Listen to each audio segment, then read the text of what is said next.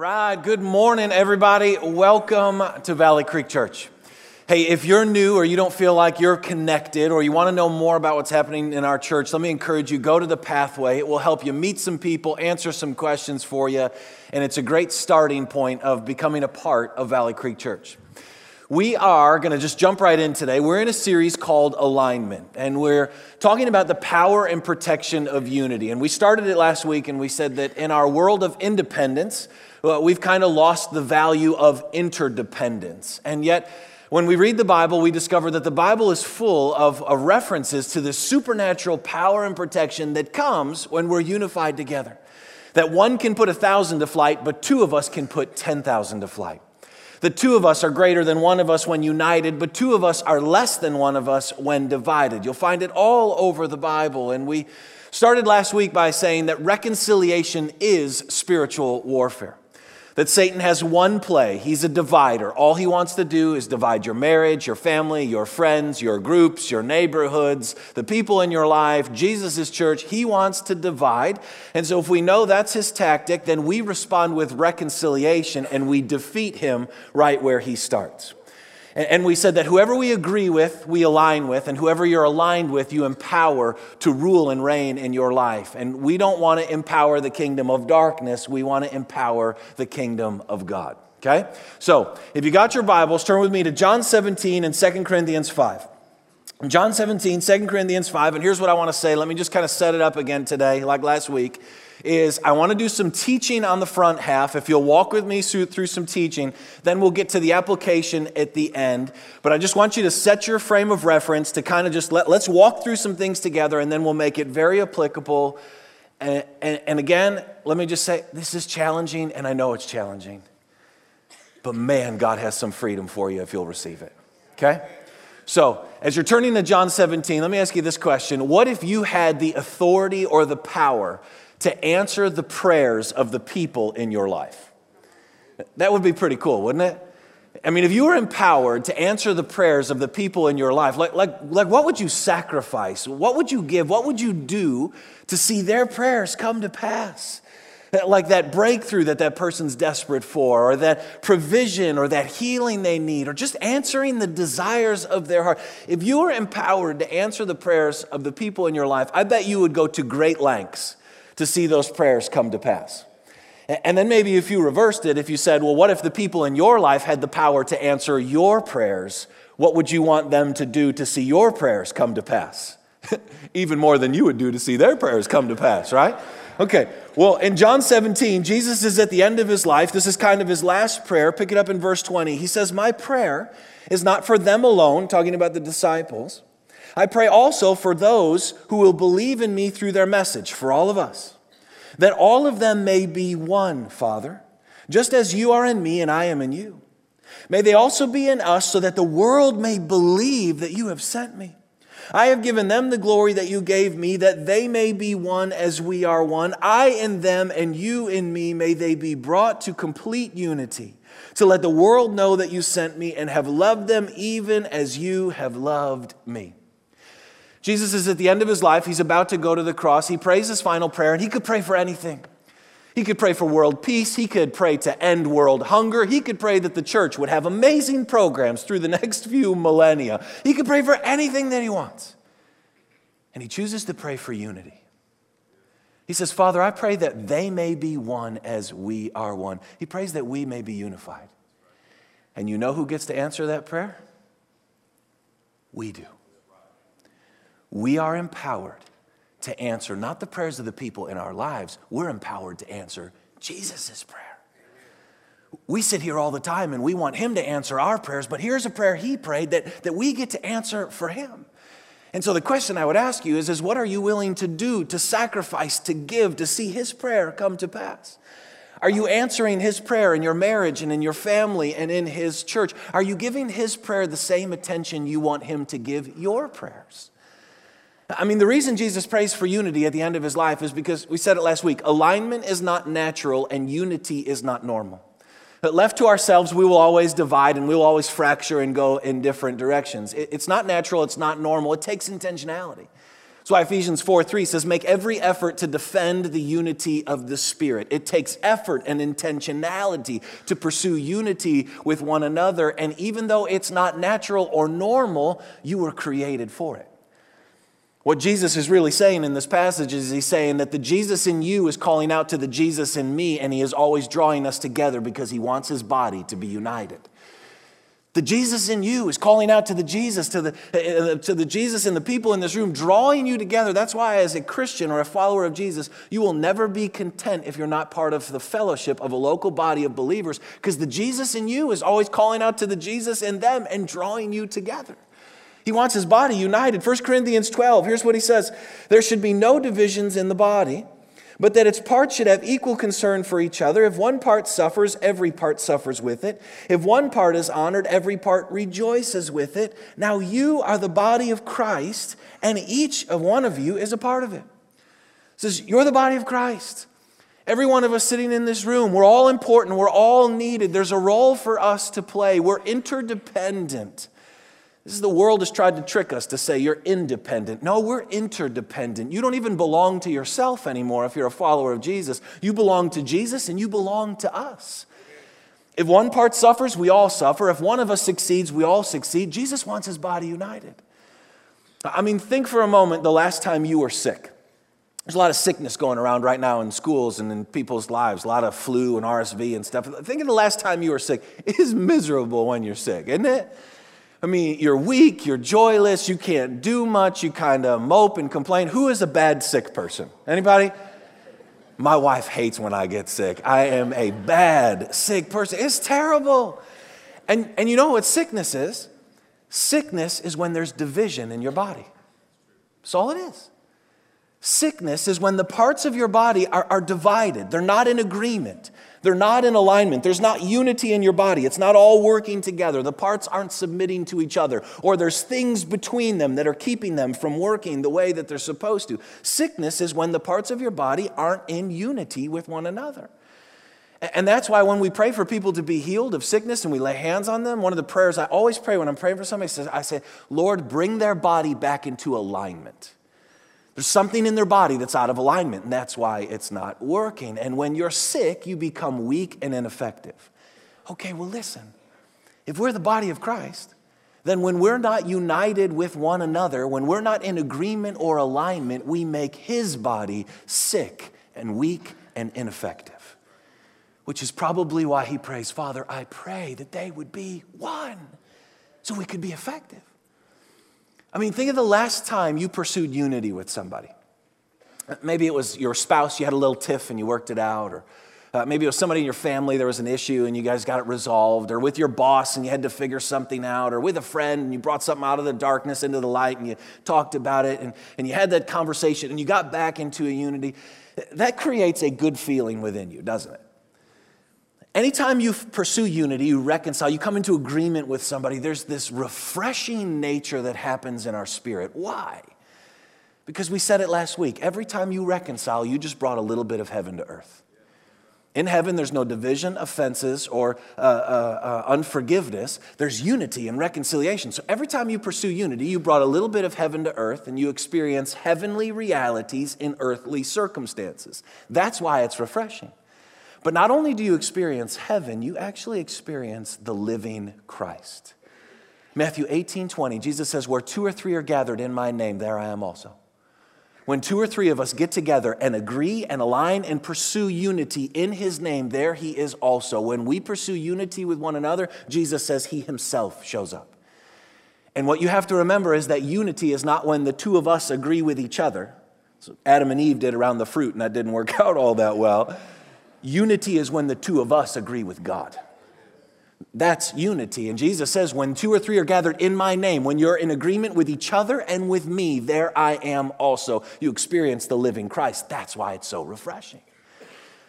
And what you have to remember is that the reason Satan hates unity is because unity reminds him of God.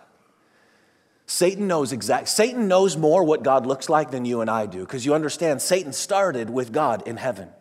He was an angel in heaven. He knows exactly what God looks like, and he hates unity because it reminds him of God, because God exists in unity. He's the Trinity, right? God the Father, God the Son, God the Holy Spirit. We're not usually sure what to do with that. We think God the Father, he's the angry one. God the Son, he's the nice one. And God the Spirit, he's the weird one, right? The creepy bird guy that comes down. We're not sure what to do there. Well, God the Father, he is a picture of love. God the Son is a picture of grace. And God the Spirit is a picture of power. They're three in one. Different personalities, different roles, and yet in complete commitment and submission to each other. And we would all agree that they're better together. Unity in the midst of diversity. I mean, can you imagine one day if the Holy Spirit just decided that he was out? I'm just done with this, you know? It's always about Jesus. I'm tired of it always being about Jesus. I want someone to talk about me for a while. There are entire denominations that don't even believe I exist. I'm out of here. You know? Or what if he gets offended? You know, like I'm tired of everybody saying, it's about Jesus, Jesus, Jesus, Jesus. Why do I have to be the weird one? I don't want to be the weird one anymore. Or what if he had a preference that he was offended by? Like, hey, Father, Son, you come down to this earth for a while. I've been here a long time, and I'm ready for some change, okay? I mean, what if he did that and bailed? No. They exist in unity with one another, and they're better together. Okay, you understand? You are made in that image and likeness. Genesis 1:26, God says, let us make man in our image. He doesn't say my image, he says our image. Unity in the midst of diversity, which means when we unify together as the body of Christ, we reflect and reveal God in this world. It's in unity where we reflect the full nature of the Godhead, which is why Jesus prays, Father, I pray they may be one so that the world may believe you sent me. When we're in unity, we reflect and reveal God to the world, which is why Satan hates your unity. He can't divide God, so he will divide anything that reminds him of God, like your marriage, your family, your friendships, your groups, and Jesus' church. You have to understand that our unity reflects God in a way that you as an individual never will be able to. It's only when we're in together in commitment and submission with one another that we reflect God in a way, in a fullness that you and I as individuals will never be able to, because he's a God that exists in unity, which means unity is a part of the mission of God. Father, I pray they may be one so that the world may believe. When we pursue unity, the world believes in Jesus. And so I told you last week, you can't say you're serious about bringing heaven to earth if you don't pursue unity. Well, you also can't say you're serious about the mission of God if you don't pursue unity. Because what Jesus is saying is that unity is one of the greatest missional tools we will ever have. I mean, you get it. If you don't like unity, you're going to hate heaven. Because the Bible tells us in the end, every nation, tribe, and tongue will be gathered together to declare Jesus is Lord. Every nation, tribe, and tongue, different people from different walks of life that represent different facets of the uniqueness of God, all brought together, reflecting and radiating the goodness of God to the all of creation, heaven at that point declaring Jesus is Lord. That's heaven. And so think of how sad it is that the church constantly divides over silly issues. And I don't even have to give you examples because you have probably plenty of your own throughout your own life or things you've watched on the news. None of the least of these would be theology, right? I mean, that's why there's so many different denominations, is because most groups get together and they divide over all these little theological issues and say, we can't fellowship because you don't believe this and we believe that. Okay, let me try to just bring you a little bit of clarity. This has helped me and maybe this will help you. In the center of it all, you have absolutes. These are the absolutes that we believe without question. This is like Jesus is Lord. The Bible is the inerrant, inspired word of God. God exists in a Trinity. Jesus is the only way to heaven. These are the absolutes we know in Scripture. These are the things we will die for, okay?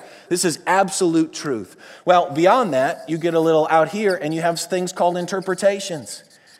I think I spelled that wrong, but that's okay. You can get the picture there. Interpretations. This would be like you read a passage and I read the same passage and we interpret what the original author meant a little bit differently. We're not totally sure on what it is. We interpret it differently. This would be denominations that read something about communion and interpret it this way, and another one will interpret it that way. Or spiritual gifts, and they interpret it this way, and somebody else interprets it that way. It's not absolute, it's an interpretation. We're not sure, we read it in different ways. Well, after that, you have something called deductions. This would be like taking A plus B equals C. It would be taking two interpretations. I interpret this passage and this passage, add them together, and create a conclusion or a deduction. This would be like end times theology. You take two prophetic passages out of the Bible, you interpret both of them, you add them together, and you create a conclusion. At this point, we're not really sure. We don't teach deductions really even on the weekend because it's so out there, you're not sure what it is. And then beyond that, you get out here into things like experiences, what you've experienced in life and what you think is true. And then you have opinions. Here's my opinion or expectation of what should happen or what should be. And then you have things like preferences, right? This is what I prefer, like the music is too loud or the music is too quiet, or the sermon is too long or the sermon is too short. I don't think anybody ever prefers the sermon to be longer than it ever is, right? There's no preferences for it to be short. And then you have perspectives. This is your unique perspective based on your life and where you are.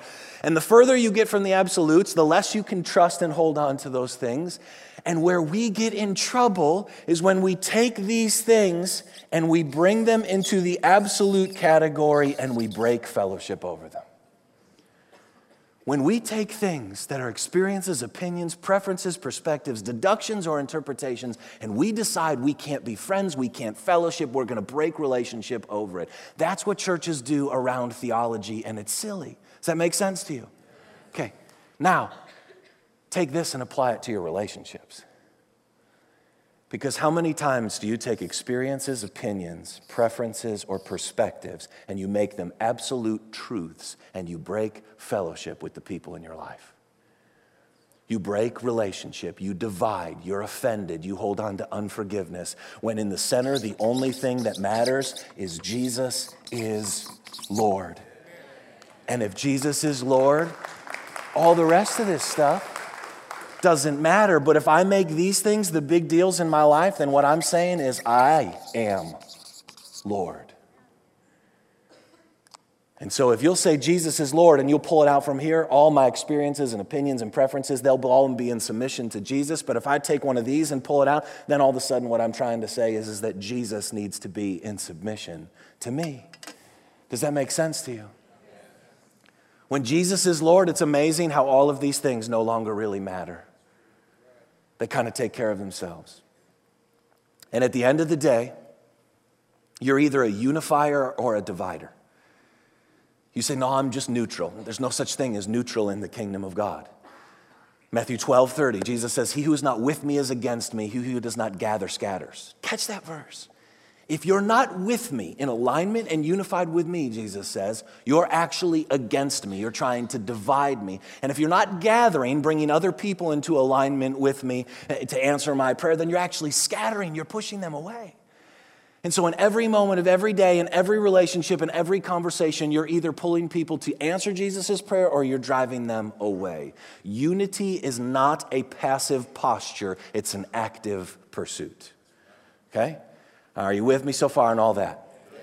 Now, you are handling this so much better than Saturday night did. I am so proud of you so far, okay? Because here's what I want to say to you, and now I'm going to make it real practical for you. The reason this is a tough message, and I knew it was going to be tough all week, is because we're talking about answering Jesus' prayer. And if we're honest with each other, on a typical Sunday morning when we show up in this place, we're not really here to answer Jesus' prayer. We're here because we need our prayer answered. We don't really want to talk about Jesus and how we need to submit to him and to the people in our lives. What we want to talk about is us and where we're at and the relevancy of our life and what's going on. So, man, have a funny, relevant, applicable message for me that makes me feel better when I leave, right? Oh, you can admit that's honest because I know it's true. That's okay. You know, sometimes I want that for myself too. I realize that, so that's what makes it hard, but this is what makes it life. And this is the gospel. We want to answer his prayer and he's worthy of it. Okay? So, 3 ways that you can pursue unity and answer Jesus' prayer. First thing is this: receive so you can give. Receive so you can give. If you're going to pursue unity with the people in your life, you're going to have to give a lot. You're going to have to give a lot of forgiveness and honor and mercy and kindness, but you can't give what you don't have. Matthew 10:8, freely you have received, freely give. The more free I receive from Jesus, the more free I'm able to give to the people in my life. But if I'm not good at receiving from Jesus, I'm unable to give to the people in my life. At the end of the day, most of us, we don't have a giving problem, we have a receiving problem. If you don't want to give finances or forgiveness or kindness or love or mercy, it's not that you have a giving problem, it's you have a receiving problem. You're unable to give because you're unable to fully receive what Jesus wants to give you, and you can't give what you don't have. So every place you're not in unity with others, that's an invitation from Jesus to receive from him. I mean, look at this, 2 Corinthians chapter 5. This is an incredible passage. Verse 16 says, so from now on we regard no one from a worldly point of view. Though once we regarded Christ in this way, we do so no longer. Therefore, if anyone is in Christ, he is a new creation. The old is gone, the new has come. All this from God, who reconciled us to himself through Christ and gave us the ministry of reconciliation. That God was reconciling the world to himself in Christ, not counting men's sins against them, and he has committed to us the message of reconciliation. We are therefore Christ's ambassadors, as though God were making his appeal through us. We implore you on Christ's behalf, be reconciled to God. In other words, he says, everything starts with the understanding that you have been reconciled with Jesus. He who has been forgiven much loves much. When you understand you've been reconciled with him, you can't help but reconcile in the world around you, but you cannot give what you have yet to receive. And so if you're counting the sins of the people in your life against them, it's because you believe God is counting your sins against you. If you're making the people in your life earn your forgiveness, like your spouse, it's because you believe that you have to earn God's forgiveness. I mean, we've been given the ministry of reconciliation. You are anointed, the Bible says, supernaturally anointed as a minister of reconciliation, but you will only reconcile with others to the level you believe you've been reconciled with God. You cannot give what you have yet to receive. And so the question I would ask you is this: how are we going to reconcile the world if we can't reconcile with each other? If that's our calling, to reconcile the world to God, how are we going to reconcile the world if we can't reconcile with the people in this room? Or the people in our home, or the people in our family, or the people in our neighborhood. And you know why we can't reconcile with them? Because we don't believe we're fully reconciled with God. I mean, think of Joseph. Joseph is taken by his brothers. He's thrown into a pit, sold into slavery. They take him to Egypt. He ends up in an Egyptian prison for years. And because the favor of God is on his life, God raises him up to become the leader of Egypt. Years and years go by, hasn't seen his family. A famine breaks out. His brothers come to Egypt to buy grain. Joseph sees them. And you know how most of us would respond after years of all that? We'd be like, oh, I have a prison cell that I have been saving for you for about 20 years, you know? But Joseph looks at them and he weeps and he hugs them and he says, what you intended for harm, God has used for good.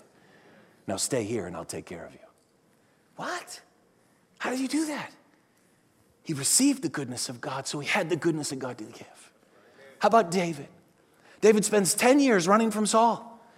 All David wants to do is serve Saul, be a good soldier for Saul, honor Saul. David is like the ultimate follower you would want to have in your army, but Saul is jealous of him and wants to kill him. 10 years David has to run, and when Saul is killed by someone else, it says David weeps over Saul's death. How do you weep for a man who wanted to kill you? Because he had received the goodness of God. He had the goodness of God to give. Or how about Jesus hanging on the cross with a bunch of people whipping him, mocking him, spitting on him, scorning him, and he says, Father, forgive them. They know not what they do. How do you do that? He received the goodness of God, so he had the goodness of God to give. We have got to stop focusing on what other people have done towards us and start focusing on what Jesus has done for us. Jesus' physical body was torn on the cross so his spiritual body could be put back together. It's a prophetic picture. You say, why did his body have to be torn? His body was torn physically so his spiritual body could be put back together, which means there is no chasm, no gap, no offense too wide that the goodness of God cannot restore or reconcile, because he was already torn so you can be put back together with anyone else. Every time you want to stop and say, yeah, but they, you have to remind yourself, yeah, but he. Yeah, but they hurt me. Yeah, but he healed you. Yeah, but they offended me. I know, but he forgave you. Yeah, but they put me down. I know, but he lifted you up. Matthew 5:9, blessed are the peacemakers, they will be called the sons of God. When you understand you've been reconciled and you're now in the family as a son or daughter, you can't help but make peace in the world around you, okay? You got to receive so you can give. You with me so far? I am so proud of you today, 9:30 service. Second point is this. You have to have a submissive heart. I realized I just used the S word in church.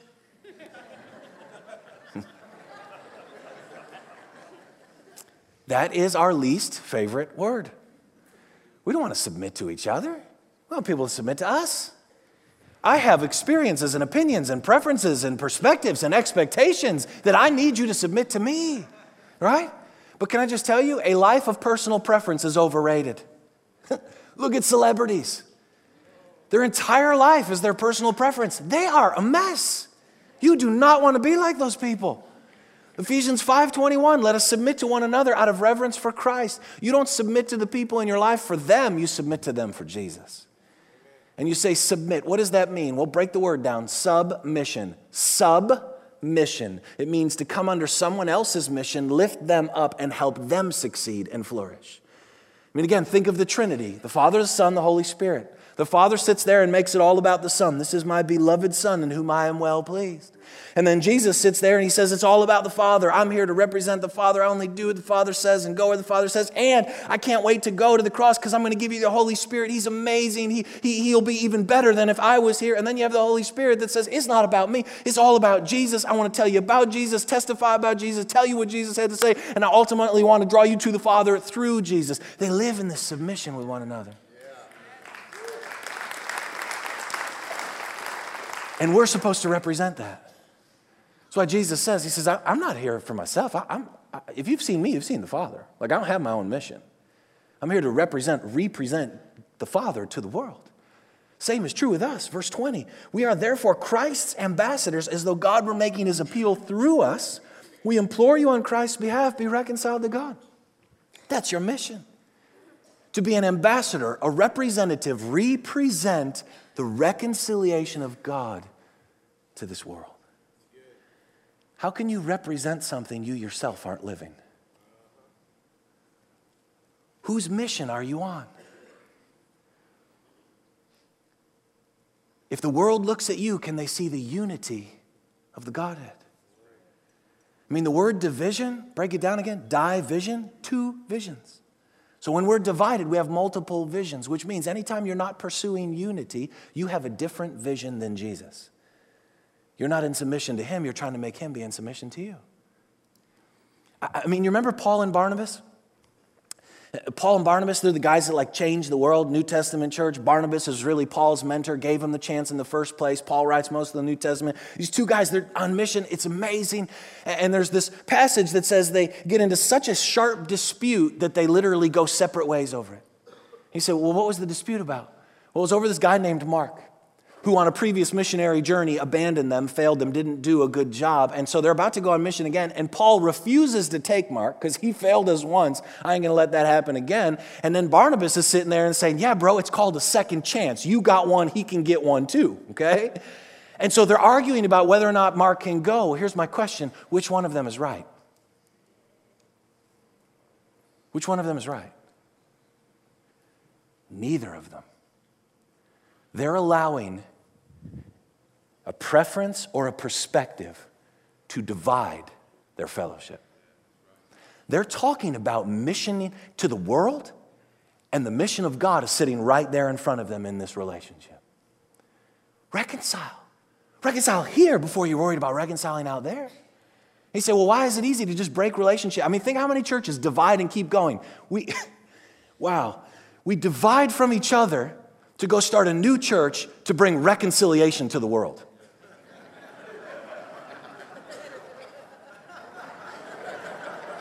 Does anyone else see a problem in that? And you know why we do it?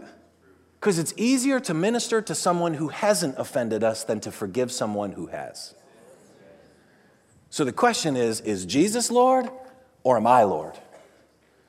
Because division is never Jesus is Lord. And the reason we struggle submitting to each other is because we really don't like submitting to Jesus. So the question then is, who do you need to submit to, okay? And then the last thing is this: you have to have courageous conversations. Have courageous conversations. We talked about it last week. There's 2 conversations you need to have if you're going to answer Jesus' prayer. The first one is you need to reconcile. Go first. Big people say, I'm sorry, I was wrong. Will you forgive me? We talked about that last week. The other courageous conversation you need to have is you need to shut divisive speech down. I am amazed by how many Christians will tolerate divisive conversations. And you say, well, I'm not saying anything, I'm just listening. I know, but you understand? Satan has a smile from ear to ear if you're entertaining divisive conversations, because he is scattering so many seeds in your heart through your ear as you listen to that garbage that you're going to pick up an offense towards that person, that group, that organization, that family, that church, that business, whatever it may be, just because you're listening, and Satan's getting all these divisive seeds in you that are going to spring and produce a harvest you do not want in the days to come. Every time you listen to gossip or slander, critical speech, division, negative perspective, you are leading people away from Jesus' prayer instead of towards it. And you say, yeah, but I'm not the one talking, I'm just listening. Listen to me. The listening ear is as guilty as the speaking tongue. What you tolerate, you promote. Titus 3, listen to this verse. Warn a divisive person once, and then warn him a second time. After that, have nothing to do with him. When was the last time you obeyed that verse? I mean, Jesus tells us how to live our lives in an abundant way. We don't really listen to him. Life falls apart, and then we wonder why. Warn a divisive person once. Hey, bro, if you keep talking like that, I'm not going to be able to hang out with you. Warn him a second time. Hey, bro, I keep telling you, you keep talking like this, we can't hang out if you're doing this. After that, have nothing to do with them. Break the relationship. Man, I can't be friends with you anymore, which means I probably have to delete you from Facebook. Because you understand, these are as guilty as this.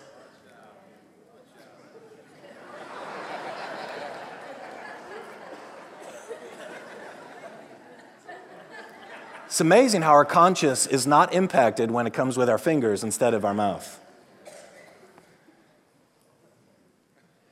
Oh, it's disgusting. I mean, if you'll just go on a feed of an average Christian, listen to them complain about everything. How are you any different than the world? How are you representing the unity of the Godhead in that moment? How are you drawing people towards Jesus? Well, it's Facebook, it doesn't count. Yes, it does. Yes, it does. And you don't want to entertain divisive people. That's what this verse is telling you. Why? Because divisive people will divide you from the things and the people in your life. It's a natural course of reality that will happen. Look at women who hang around other women who just choose to divorce their husbands. Over time, they pick up that same route. Look at men who just choose to talk negative about their wives. And over time, if they tolerate it, they'll start having those exact same conversations. Why? Because you become like whoever you hang out with. He's saying, don't hang out with divisive people. Literally, be courageous enough to shut it down. I'm passionate about this today. And you're like, why? I don't know, because we want to be healthy and follow Jesus. That's why. Proverbs 6... Proverbs 6 says this. Listen to this, how strong this is too. There are 6 things the Lord hates, 7 that are detestable to him. That's strong. Haughty eyes, a lying tongue, hands that shed innocent blood, a heart that deceives wicked schemes, feet that are quick to rush into evil, a false witness who pours out lies, and a man who stirs up dissension among brothers. God says he hates divisive speech as much as he hates murder.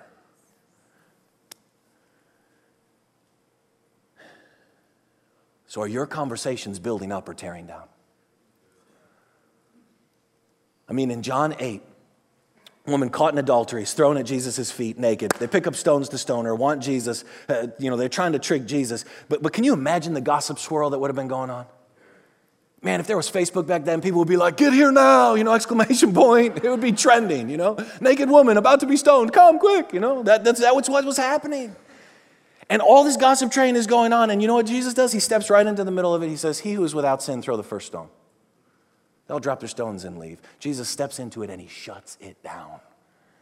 When was the last time you shut down a divisive or negative conversation? And if you don't like something, why do you need to tell everyone that? Like for real, you know? Like, can you imagine for Jesus if for 33 years he went around and told everyone how bad the inn in Bethlehem was? Man, guys, don't go to Bethlehem, and if you do, don't stay there. It's bad, you know? You got to sleep in a trough if you go there. Or can you imagine Jesus walking around to the crowd saying, I know you love John the Baptist. I did too. He was my cousin. He was my bro. He prepared the way for me. And really, I didn't want him to die and be beheaded. But you know, I can only do what I see the Father doing and what the Father tells me to do. I wanted to save him, but the Father, you know how he is. No. Or can you imagine Jesus sitting with James and John being like, dude, that Peter guy, he is big talk. Wait, shh, here he comes. Hey, Peter, come sit, man. We're so glad you're a part of our team. You make everything better. Come on. And if you say, well, no, people come to me and tell me these things. Okay, listen, if everyone comes to you to tell you those things, you're the problem. Because divisive people look for people who tolerate division. If I have a leader or someone that constantly is coming, everyone's saying this to me, everyone's complaining, I know they're the problem because they don't have the courage to shut the conversation down. Like, I'll be amazed how many times I'm in Guest Central and someone will come up and be like, yeah, we came from the church down the road and it's a terrible church and they did this and they did that, and I'll flip it on them so fast, I'll be like, man, we love that church. We partner with them to reach the city. They're amazing, doing great things. And they're like, yeah. Yeah, you're not going to come here and talk to me bad about another church. It just ain't going to happen. Or how about Matthew 18, when someone sits there and says something, hey, do you know what they did? Or can you believe this person and how they spoke to me and what they did? Hey, man, I'm so sorry you got hurt. That sounds like a great opportunity for Matthew 18 for you to go and work it out with them. I'll be praying for you. Let me know how it goes. What else you want to talk about? Conversation ends just like that. Try it once. You would be amazed. No one puts people back in their place. So when it happens, they don't know what to do. And the reason we're afraid of it is because we want to be liked. Somebody said to me last night after the service, they said, you realize people don't want to do that because if they do that, they realize they'd probably not have any friends. We wouldn't have anything to talk about.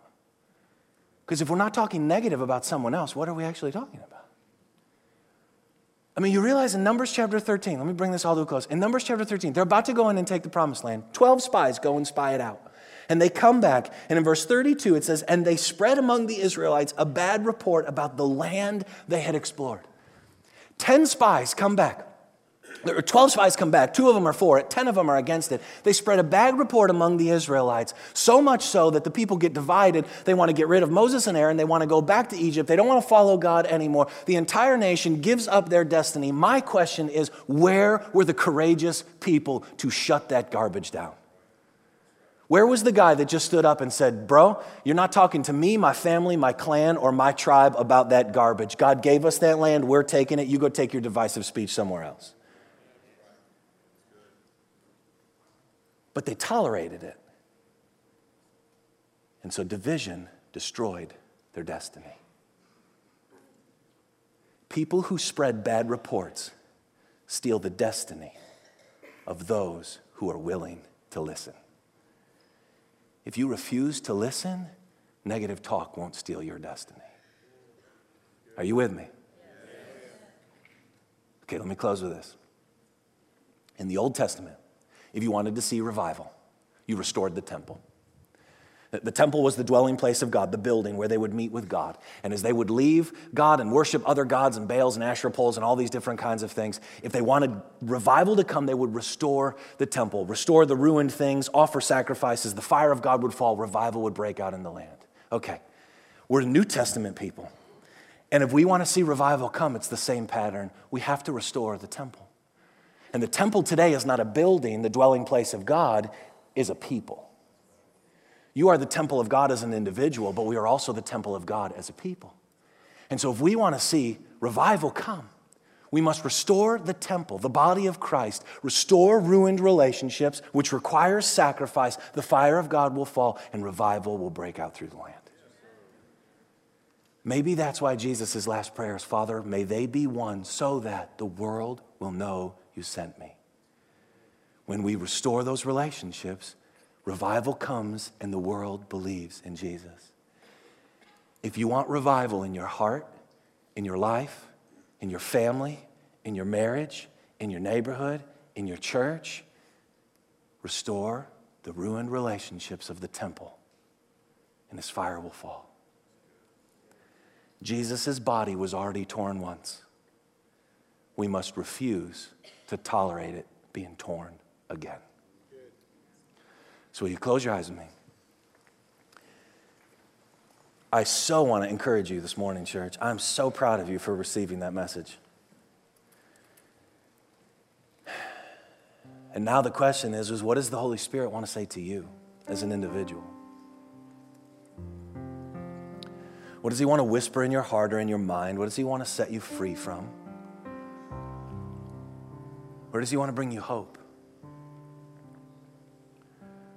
Man, if you're struggling giving to someone in some capacity, Jesus is inviting you to receive.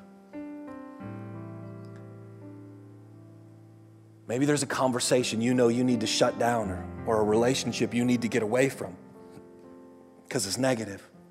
It's tearing you down. May you have the courage and the strength to do that. Jesus answers our prayers, and this is the one way we get to honor him back, by answering his prayer. And the paradox is when we answer his prayer, it actually makes us stronger, healthier, and freer. And so may you have the courage and the strength to pursue unity in maybe your marriage, your friendships, your family, your parents, people in an old church, people in this church. Let's restore the temple and let the fire of God fall. So Jesus, we love you. We want to honor you. We want your body to be strong and healthy, vibrant and active. May you give us the courage and the strength to be kingdom people in agreement and in alignment and in unity with you. Jesus in me is calling out to the Jesus in you. Jesus, draw us together that we may be one in the days to come. I pray for every person in this room that feels like that broken relationship is hopeless. Would you give them hope today? You were torn so they could be put back together. We love you, Jesus. In your name we pray. Amen.